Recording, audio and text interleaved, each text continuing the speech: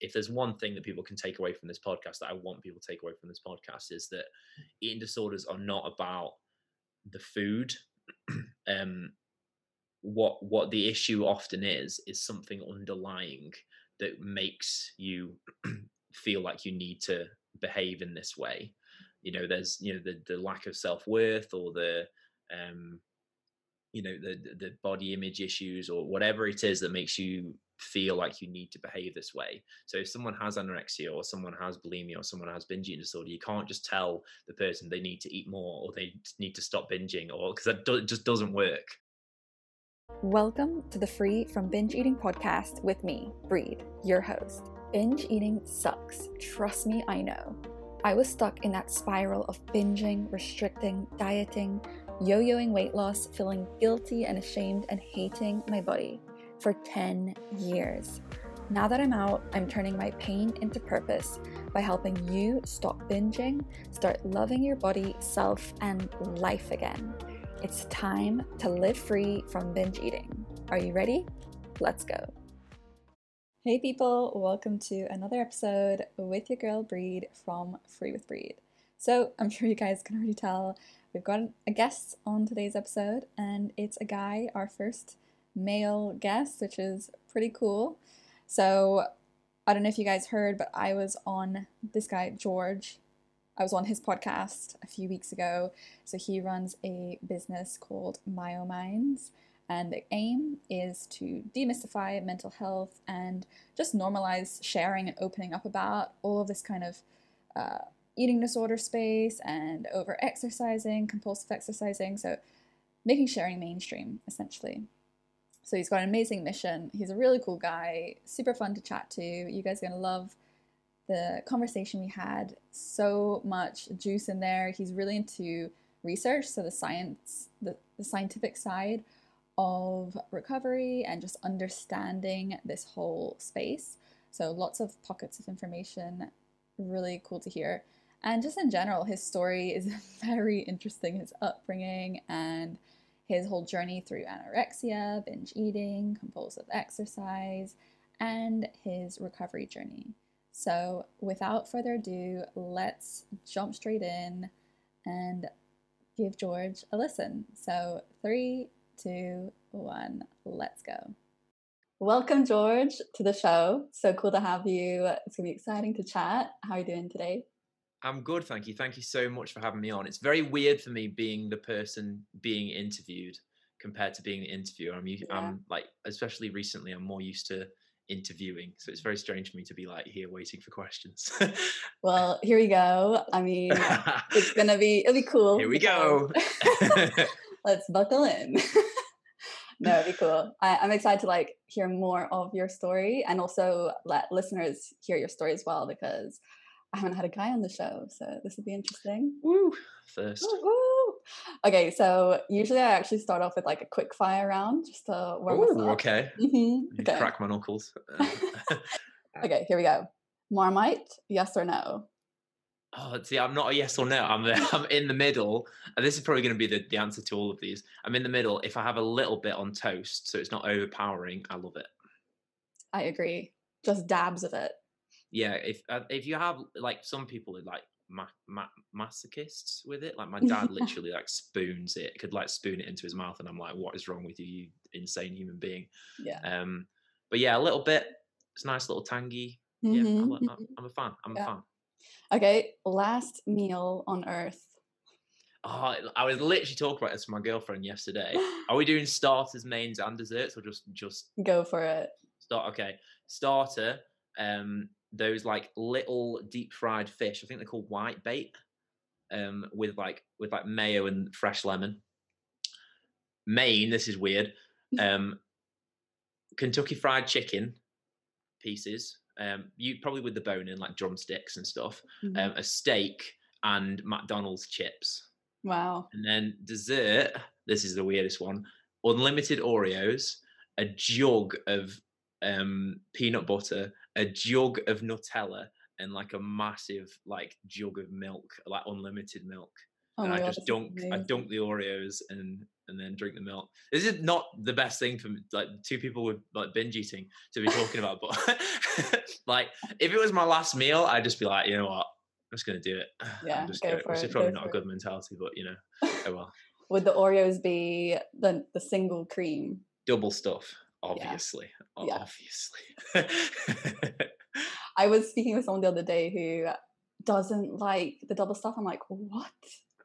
Like, how can you do it You without? don't want double that kind of stuff? energy in your life. Just cut No, them off. it was friendship over Yeah. at that point. You just put the call down, put the phone down. Okay, a bit more of a normal question. Where are you from? Where do you live? I am from, well, I'm from a little town near Stoke-on-Trent called Leek. People might know it, but I now actually live in Stoke, but I grew up in Leek. I have my accent isn't quite like a Stokey or Leaky accent because I went to uni at Durham University, which if people know Durham University, it's very posh, and people couldn't understand me. So I've now like amalgamated this posh version of my accent, and that's who I am. Cool. And what did you study? My undergrad, I studied. I always forget the name of it. It's a BA, but it's sport, exercise, and physical activity. So we did about like sport, like physiology, nutrition-y stuff, but then also did psychology and sociology stuff. And then I've just finished my master's degree at Loughborough University, which was in sport and exercise nutrition, which is basically just like completely sciencey stuff. Sweet. That undergrad sounds so interesting, like such a range. It's funny actually because we're going to talk about this now. I imagine coming up, but I'm so into mental health and like psychology stuff now. But when I was doing my undergrad, the psychology and the sociology stuff, I was like, oh, I hate this. It's so crap. Even though I was actually getting my best marks in it, and I think secretly I loved it. But I had in my head that I really wanted to be like sciencey, like biological sciences, and like I just didn't let myself enjoy it, which is so stupid because I partly regret. Like I loved my master's degree. Don't get me wrong. But part of me feels like I should have gone down the more psychology route, but also not, because there's a lot of things now that I can do and talk about, and like I can give advice around nutrition and not be bullshit. Can I swear on this? Yeah. Yeah. Okay. It not be bullshit. So yeah, I'm up and down with it. But yeah, I do really love the kind of psychology side, which I'm sure we'll be talking about in a second. That's so cool. I did just maths, and it was not so interesting. Maths is so interesting. Maths is maths is everything. Everything is maths. I wish I was good at maths. I was good at maths until I broke my back, which I'll be talking about in a moment. I don't think you know that, but I did. Or maybe you do know. I think I did. I think you spoke about it we spoke about it a little bit on my podcast, didn't we? I broke my back and I missed a year of school. And ever since that missing year of school, I just forgot all maths. And then I was just naff at it.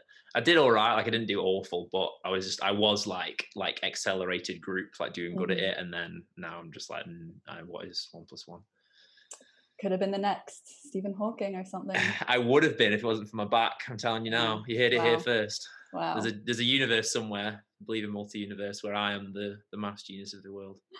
You are. Okay, next question. Guilty pleasure. Oh God. Just every time someone ask this, everyone just like immediately goes to all these really horrible, dirty things in their mind. Right. That's I'm just like, don't say any of that, George. Well, people are gonna think I'm so weird. Sorry, people. My guilty pleasure. I'll tell you one thing that everyone always gives me stick for, but I don't really think I'm guilty for. I don't feel guilty for it, because I'm just like, I love it. But I love ketchup on everything. Like literally, I'll have a ketchup sandwich. I've had a ketchup sandwich in the past. Wow. But I will put, and again, my girlfriend gives me so much stick for it, but I put ketchup on every single thing in the entire planet. Like I'll put it on lasagna. I'll put it on. I'll put it on. What was the other weird? So I put it on toast. I put it on. Yeah, anything. I love it. Wow, that's so disturbing. It's so good though. It's so good. You know, fun fact, actually, I don't know if you know this, as a ketchup lover, it actually originated in, I think it was China or Vietnam, and it was actually a fish sauce, and it had no tomato in it at all. It was like some sort of a fish-based sauce, and then it got imported over to the US, became a delicacy, and it was just like an umami taste, and they tried to replicate it. They didn't have whatever that fish sauce was, and they're like, oh, tomato is umami, and then it just evolved from there. So is ketchup umami? Apparently, well, I guess not anymore with the amount of like sugar, but Yeah. tomato is technically umami. Because I never knew what umami is, but now I know tomatoes are. Yeah, it's just like savory. Yeah. Yeah. Okay, that makes sense. There you go. There you go. go. Okay. Learn something new every day. Yeah. What did you want to be as a kid? Oh, here's another fun fact. You're learning all the fun facts. I actually grew up on a zoo when I was little. Wow. I lived on a zoo until I was about 10 or 11, something like that. So from when I was born, my dad was the head zookeeper. My mum, I think she did like the administrative stuff. So I grew up on a zoo my entire life around animals constantly. So I wanted to be a vet. But then like I said, my maths went downhill. And I also, at A levels originally, I took biology, chemistry, physics, and maths. And then also my mental health was naff. And I just had a slight breakdown and then dropped out. So, so vet school was out the window. But I'm also very happy that I did, because I think I would have ended up finding it boring in the end. I don't like repetitive things. I know that being a vet wouldn't be overly repetitive, but like, I think the fact that I imagine there's going to be a lot of common things that happen, and I feel like that would end up boring me a lot. And I know it would with a lot of people. I'm not saying being a vet is naff; it's an awesome job, but for me, it would bore me. I think because I need new stuff all the time. Yeah, so true. Okay, very interesting. I feel like you can make a movie out of that or something. Oh, my life is a very, very weird. Like growing up on the zoo, breaking my back. Like it's just I've had lots of like strange. I went to culinary school for a year. Wow. Like I'm weird. I'm so strange. The only person who I know who I've ever, well, actually there are like some celebrities and stuff who have stranger lives, but my dad's life is slightly weirder as well. We won't go into that, but his life is even crazier than mine, I would say. But just my whole family's life is just very strange.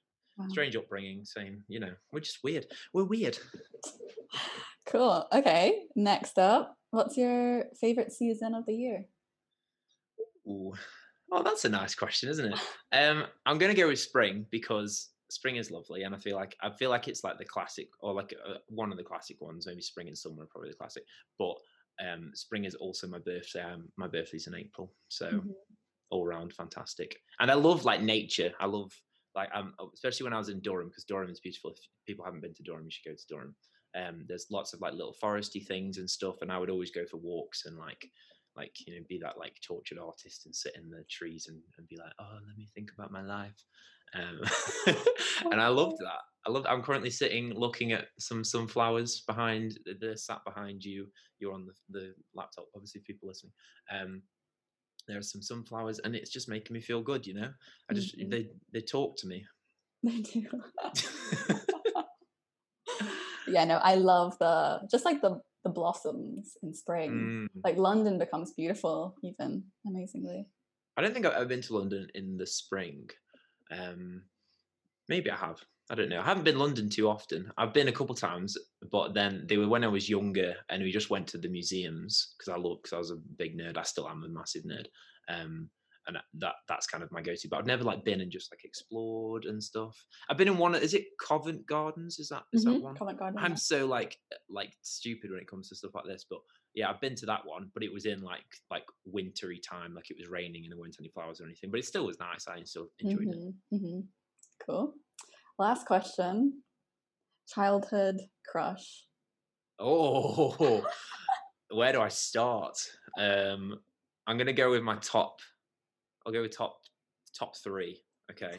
I think tippity top, Raven from That's So Raven. Wow, interesting. I didn't watch that show that much. I think it was so good. Because what age are you? I'm 24. Okay, yeah. I think it was like that age, not because I'm 4 years older. I don't think it was.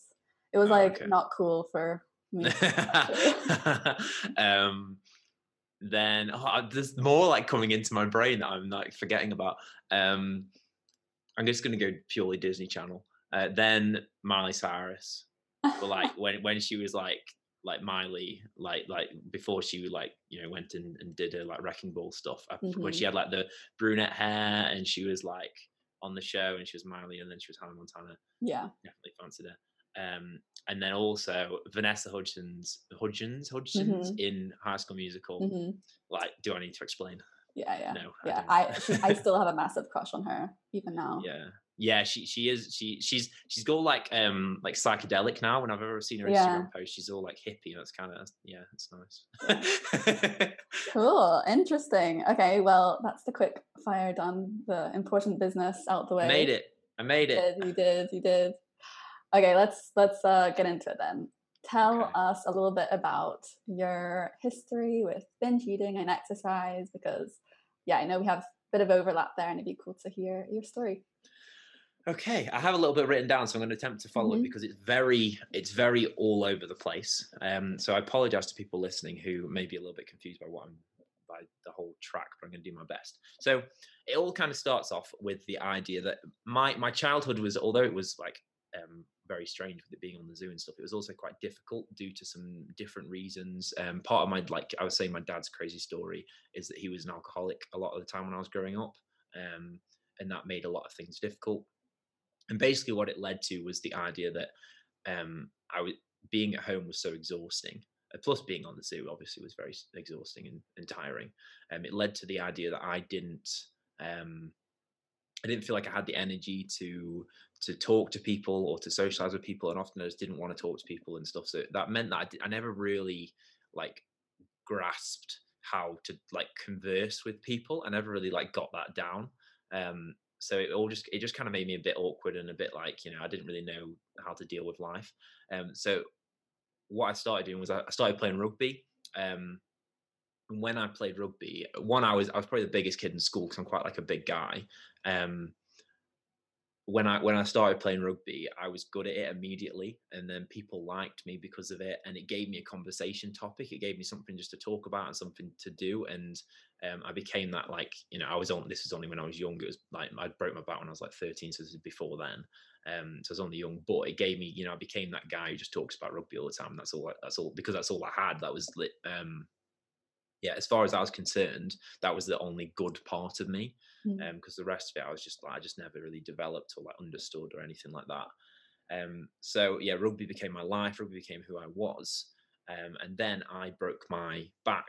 I broke my spine. Well, it's technically like a severe stress fracture, but the doctor said it went like all the way through, so you can class it as a break. So broken just sounds normal or like better than saying severe fracture. It sounds more badass. Yeah, exactly. It sounds cooler, so I'll go with that. I also have a cool scar as well, which is cool because I had surgery on it. But so I broke my back, and that meant that I couldn't really do anything for it was like 9 months to a year, because I was waiting for surgery for about 9 months. But about 6 or 7 months in, I had some like injections into my back that kind of like numbed it a little bit and allowed me to walk around, and because they kind of ascertained that due to the way that it broke or something, it was okay for me to walk around a little bit, as long as it wasn't like in searing pain, which it normally was. But that meant that because I was waiting so long, I gained so much weight and I became like really overweight.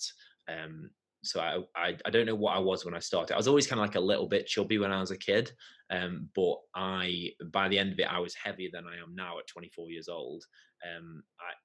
I was around 19 and a half stone, which is about 130 kilos, 127 kilos, something like that. It's very heavy. So my body had changed a lot in that year. So, a lot of my friends or like people I knew from school saw me before, and then I came back a year later and I was like double my body weight, of like maybe more. So it was a huge change. And that made me incredibly body conscious, and just like people weren't outright like picking on me. Like obviously occasionally people did because kids are mean, but I was so conscious of it that any kind of any person alluding to it or pointing at it at all made me feel like really shitty. So what I did was I started exercising. I went to like a family friend's garage, and they had like a treadmill and some like dumbbells in there. So I started doing exercises.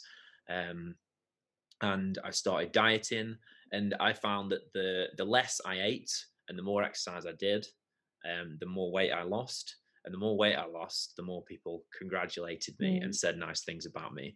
Um, and that basically slowly turned into anorexia, or at least anorexia kind of tendencies. So I started losing weight at a like rapid pace. But because I was overweight, I was technically obese. Um, Going from an obese body weight down to a normal body weight, no one said anything, because Mm. that's in inverted commas here, that's good. That's Right. a good thing. um so people didn't care about the behaviors. Like no one knew about the extremes I was going to, but no one asked, because like why would you? Because this is great, he's going from Mhm. being obese to like going down to a fit body. And it's like, but obviously that's not correct. But only people started kind of noticing when I went from my normal body weight down to like becoming like really thin and underweight. And that's when I went to the doctors and stuff, and I ended up getting diagnosed with anorexia. um then the anorexia kind of over time merged into bulimia.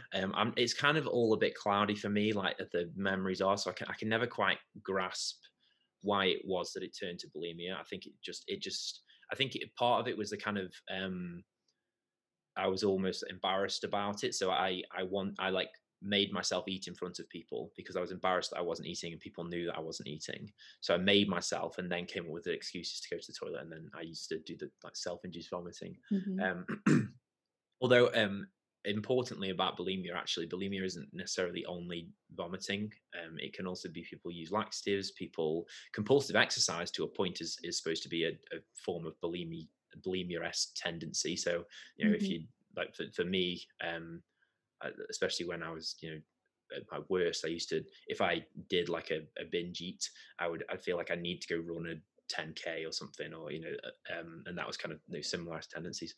So from there, what I think started to happen was my body ideal started to change, and I wanted this like muscular physique instead, because I'd been kind of lifting weights. And I've later now learned more about muscle dysmorphia, and I think I've never been like diagnosed with it, but I don't think you could be diagnosed with it when I was the age that I was. In fact, I know you couldn't, because it wasn't in the diagnostics manual. But now that it has, I think I would technically have been diagnosed with it. But basically I was so obsessed with being like as big as possible, but also being as lean, and like with the six-pack abs and stuff. So I it to often with muscle dysmorphia, there's this thing called muscle oriented disordered eating, which is where people, you have the issue with trying to be as big as possible but also being as lean as possible is you need more calories, but you also don't want more calories. Yeah. So it became a weird thing in my head, and I basically did, that's where the binge eating started to come. I started like force feeding myself. It would usually be I'm eating and gaining body weight, and gaining some muscle, and I'd be feeling a bit okay. But then I'd notice that I'd put on body fat, so I'd start feeling bad about myself. So I'd start restricting, and then because I'm restricting, I'd feel like I'd need to binge. So then I'd be binge eating.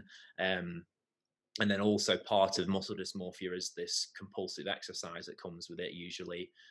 So what kind of defines compulsive exercise often in the research is that it's the fear of the negative consequences that will come if you don't do it. So there's kind of often it gets confused with exercise addiction, whereas exercise addiction is more of a positive reinforcer. So you want to exercise more because it feels good. So it's like, oh, that exercise felt good, so I'm going to do more exercise, and that has its own issues in the fact that you overtrain, you can injure yourself from training too much. But compulsive exercise, which is what tends to be the kind of the big like issue or the contributor to poor mental health, is that if I don't exercise, something bad's going to happen. And whether that's you're gonna gain body fat, or you're gonna lose muscle, or you're just gonna feel anxious or whatever.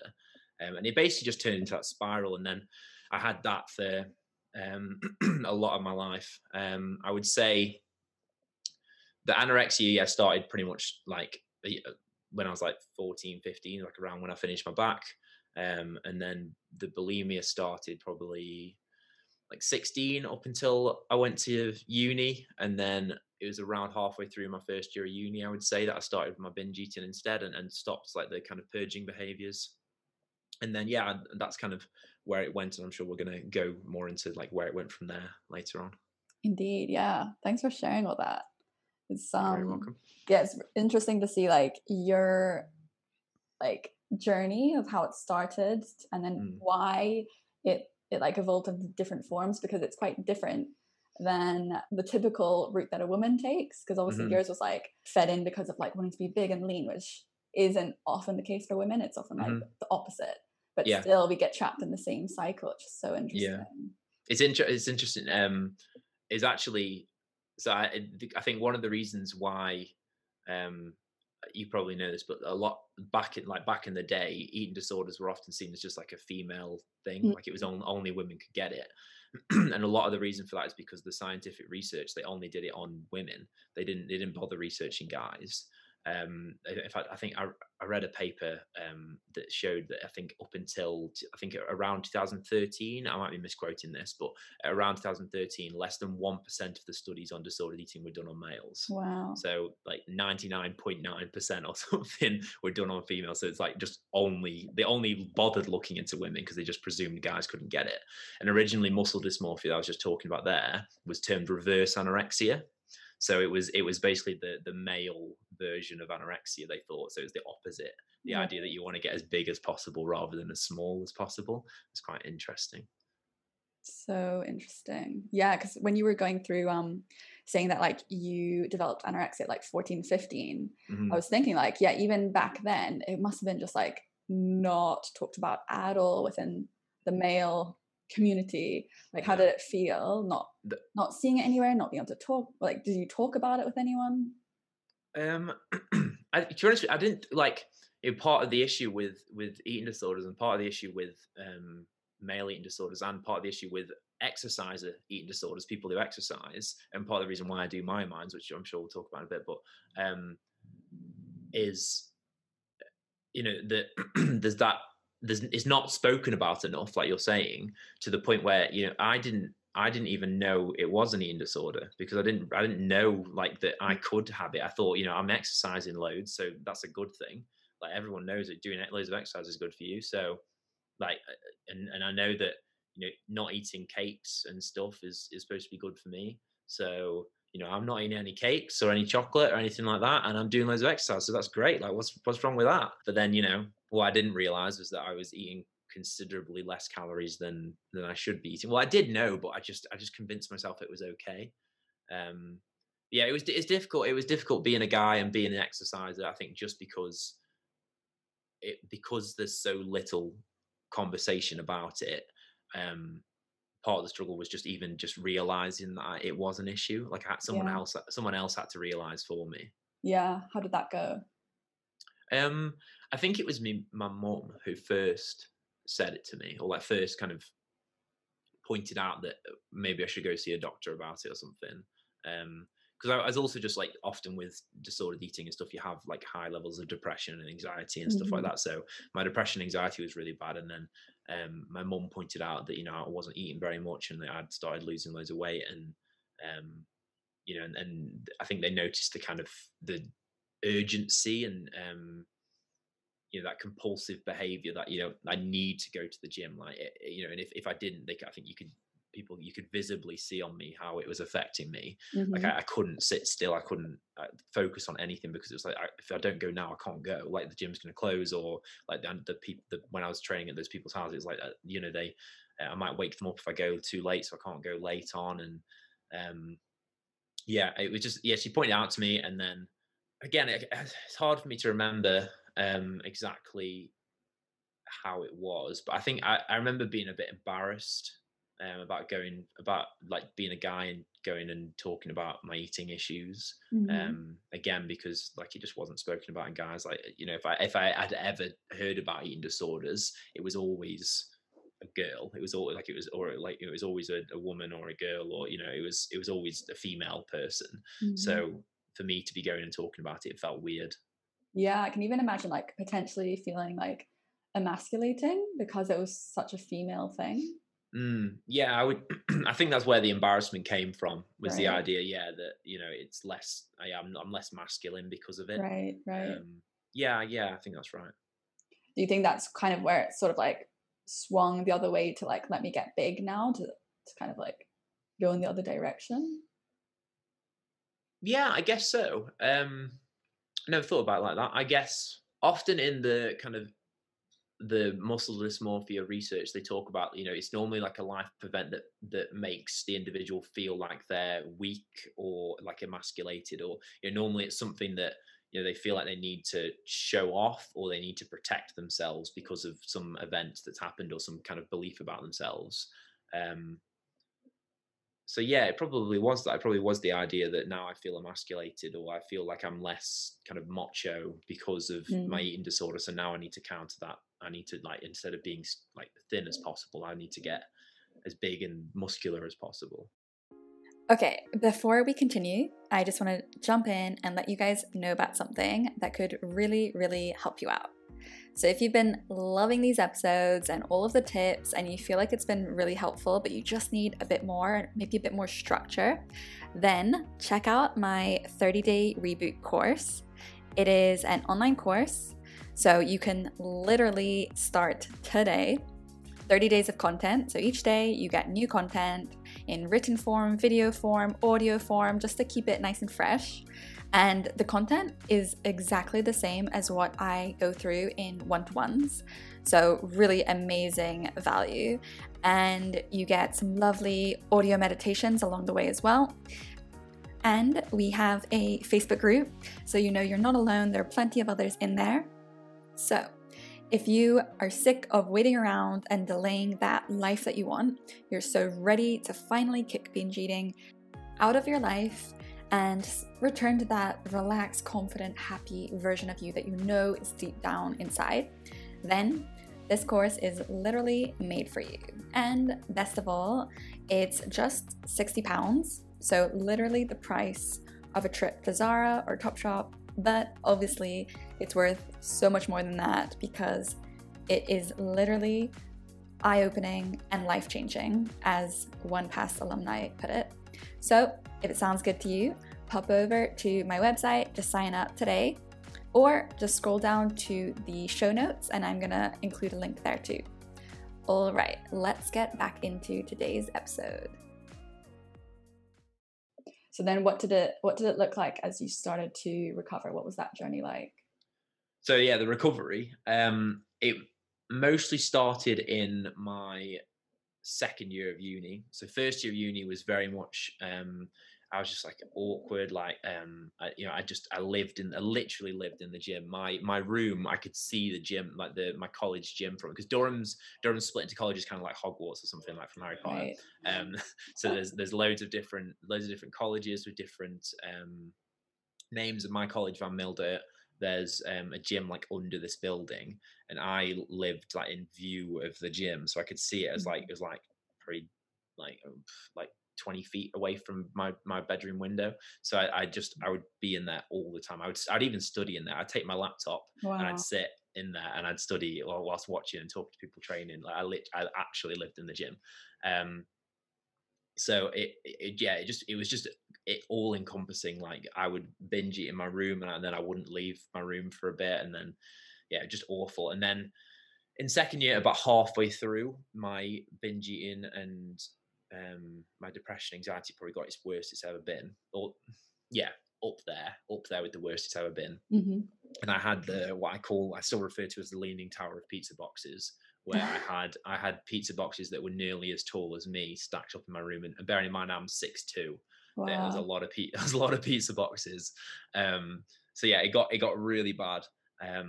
And my parents ended up saying I need to go see a counselor, and I ended up going to see this guy who I'm going to refer to as Ed. He's the reason I'm such an advocate for counselling now, because I've seen counsellors before him, and it never quite clicked. But I think when you find a counsellor that kind of works for you, I think it's so useful. He had a big beard and he had an Irish accent, and it was just great to go and just listen to him speak, and also me speak as well. But basically, what I worked on with Ed was the idea that in my head, there's a thing with eating disorders and a thing with compulsive exercise. that people don't realize, and this is, if there's one thing that people can take away from this podcast, that I want people to take away from this podcast, is that eating disorders are not about the food. um what the issue often is something underlying that makes you feel like you need to behave in this way. There's the lack of self-worth, or um the body image issues, or whatever it is that makes you feel like you need to behave this way. So if someone has anorexia, or someone has bulimia, or someone has binge eating disorder, you can't just tell the person they need to eat more, or they need to stop binging, or because just doesn't work. And I understand. I'm not kicking off people for saying that kind of stuff, because I get sometimes people panic and they don't know what to say, and then they just come out with that. But that really doesn't help. And yeah. So I basically, what I started to work on with Ed was trying to figure out what it was underlying this. And basically what we kind of came to the conclusion was that I all my life, I had always hidden who I was because of my circumstances when I was younger. I didn't want to speak to people, and I covered myself with rugby, and then I started covering myself up with this like gym, and like losing weight, and being the guy who like loses all this weight and stuff. And it came to the conclusion that I had this, what we termed as the good George and the bad George. So the good George was this person that I displayed, either the rugby player or the gym goer, whatever. And then I had the bad George, which was the actual me, the one who had issues sometimes, and the one that was binge eating, and the one that just bad, the negative things happened to. I basically, like, I even compulsive lie. Like, I was like, as a compulsive lie, like if anyone asked me how something was going, I would just say it went well, and I would talk about how good it went, even if it was complete bullshit. Like, because I was just so terrified that anyone knew anything negative about me, they would instantly hate me, or like ridicule me, or anything like that. And then what we basically started to do is we worked on this. It's kind of like narrative therapy, where you write out your story, and then you go through your story. Either even just writing out yourself, you start to have these epiphanies. But he went through it with me.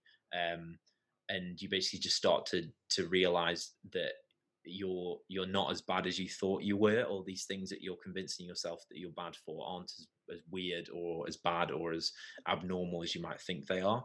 And then what I started doing was I started telling people. So very slowly, if someone asked me if I was having how I was, I would say, I'm actually not that great today, or like I'm feeling a bit naff. And then over time, I increased the amount that I shared with people. And then, over time, I slowly realized that people didn't hate me for having a bad day, or for not doing as well on an exam, or like not getting a good grade on something, or whatever it was. People didn't hate me, or like not want to be my friend, or whatever. In fact, often it meant that people wanted to talk to me back about their stuff that they're struggling with, and they actually felt good about the idea that I was open. I realized that people just didn't hate me for it. So then from there, that kind of helped with my mental health to the point, and I'm still kind of practicing that to this day. And then in regards to my kind of binge eating and my exercise, I kind of did a similar method, in that kind of slowly weaning into it. I think it's a lot more complex than this. I was working on it for a long time, and I don't want to make this sound like it was an easy thing. Like, it really wasn't. There was lots of times where it cocked up and I had to start again. And like, it really isn't a smooth thing. And I still struggle with my binge eating now.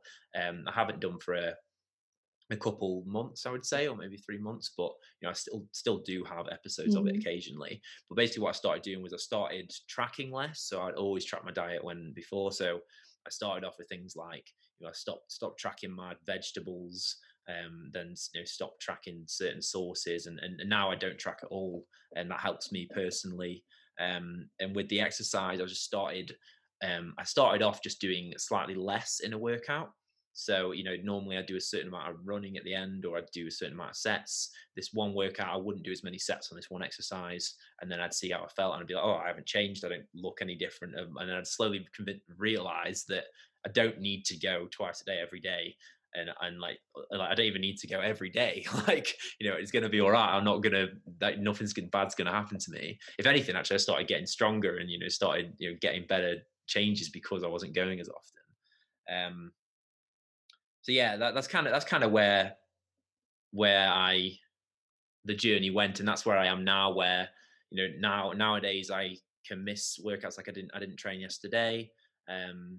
And I don't feel bad about it. Like I said, I haven't been binge eating for like 2 or 3 months, and often when I do binge eat now, it normally lasts like maximum like a day or 2 days, whereas before it would be 2 weeks, 3 weeks, a month of me just binge eating every day like uncontrollably. So it's a slow process, but I'm considerably better than I was in the past. Amazing. Well, first of all, like, thanks for being like open and honest about that, not being like, oh, I'm fixed now, it's perfect, I don't binge. Because it's easy for someone who's like in this space to kind of put across that because we don't want Mm, to show like our flaws. But it's so cool yeah. that you said that, and um, it's cool as well. Well, interesting that you say like, oh, it was kind of like bit by bit, slow and Mm, steady, all those incremental changes, and like it's exactly what I also work with my clients. Is like, let's not try to just stop binge eating overnight, and let's not try to take away tracking overnight. Like, let's do it one time here, one time there, and yeah, like show yourself, hey, like everything didn't go to shit. Like yeah. I didn't, my body didn't change overnight. Nothing bad has happened. I'm safe to do that. Yeah. No, normally the reason people are, you're binge eating or whatever you're doing that helps you is your brain's trying to protect you. Exactly. It thinks that doing these things is going to help you for whatever reason, because it gives you like a spike of positive energy for a bit, and it thinks it's helping. So if you just stop, your brain's going to panic. Like whether you know it's bad for you or not, subconsciously your brain's trying to protect you. It's like telling you to stop making your heart beat for a bit. You can't. Your brain's trying to look like keep you alive, so it won't just Mhm. do it.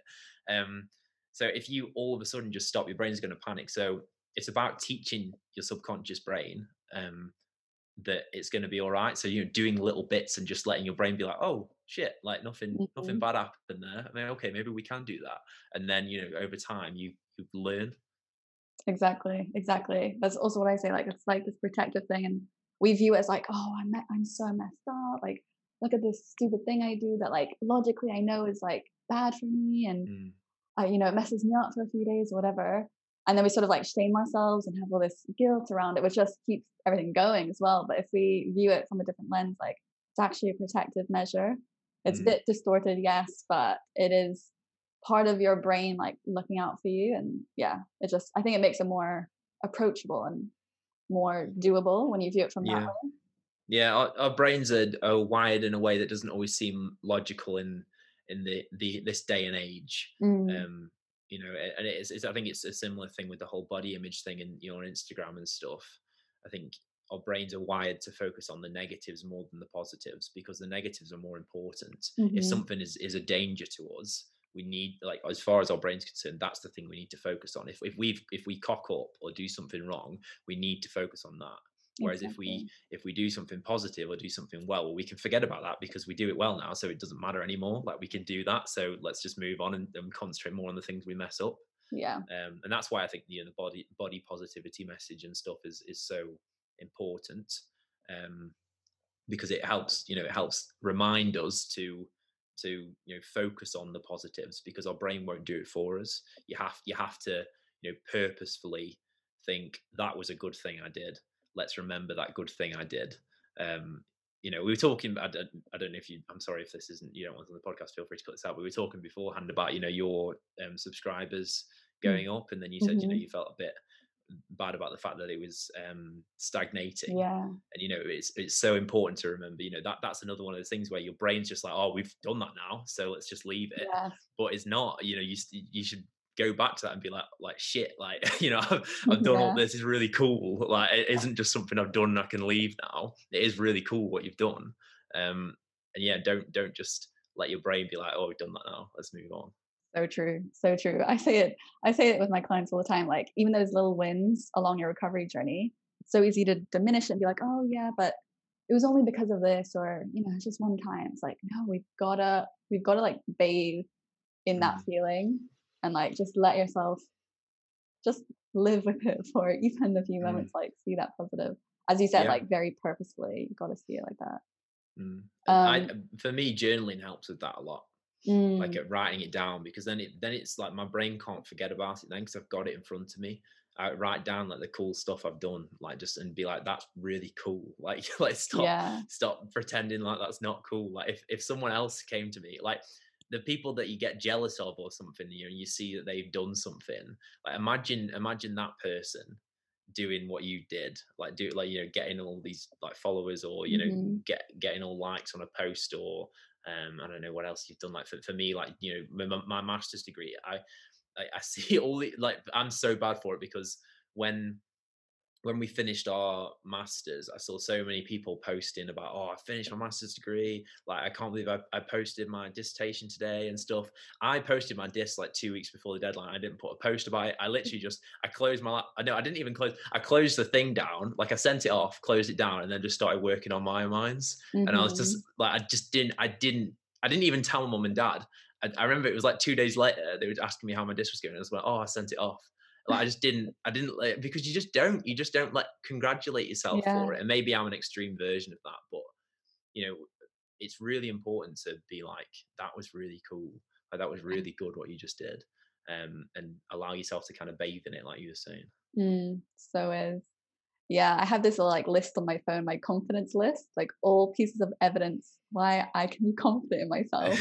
Like all the cool things I've done that like were out of my comfort zone, a bit scary, but like I just added to my sense of confidence. And it's so cool Mm. sometimes to just like look over and be like, wow, look what I did. That's cool. Have you got, are your dancing skills on there?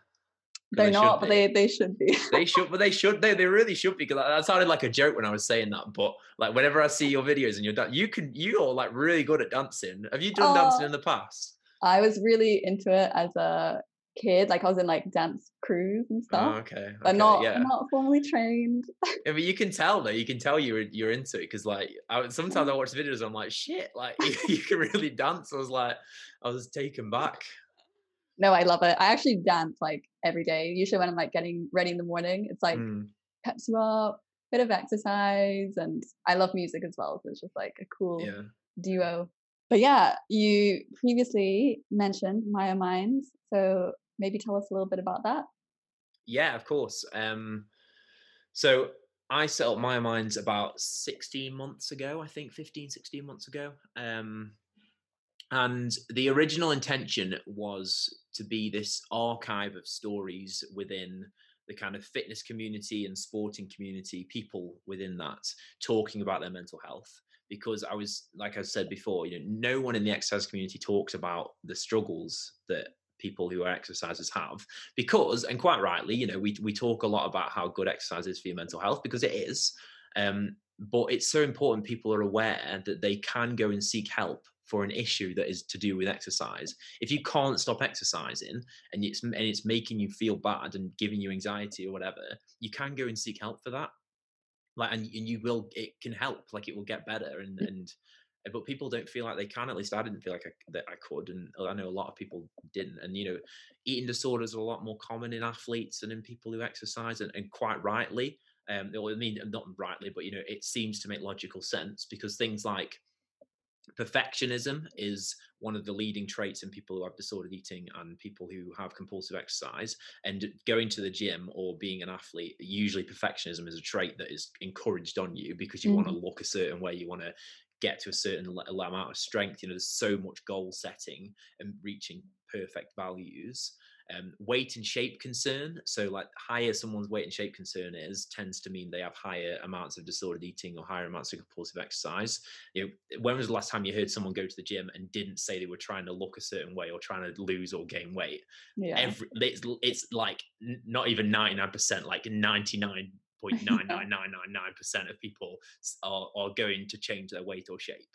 And then anxiety as well, like all the social media stuff um about fitness and diet is all about, like, oh, you can't eat this, you can't eat that, you have to eat this, you have to eat that.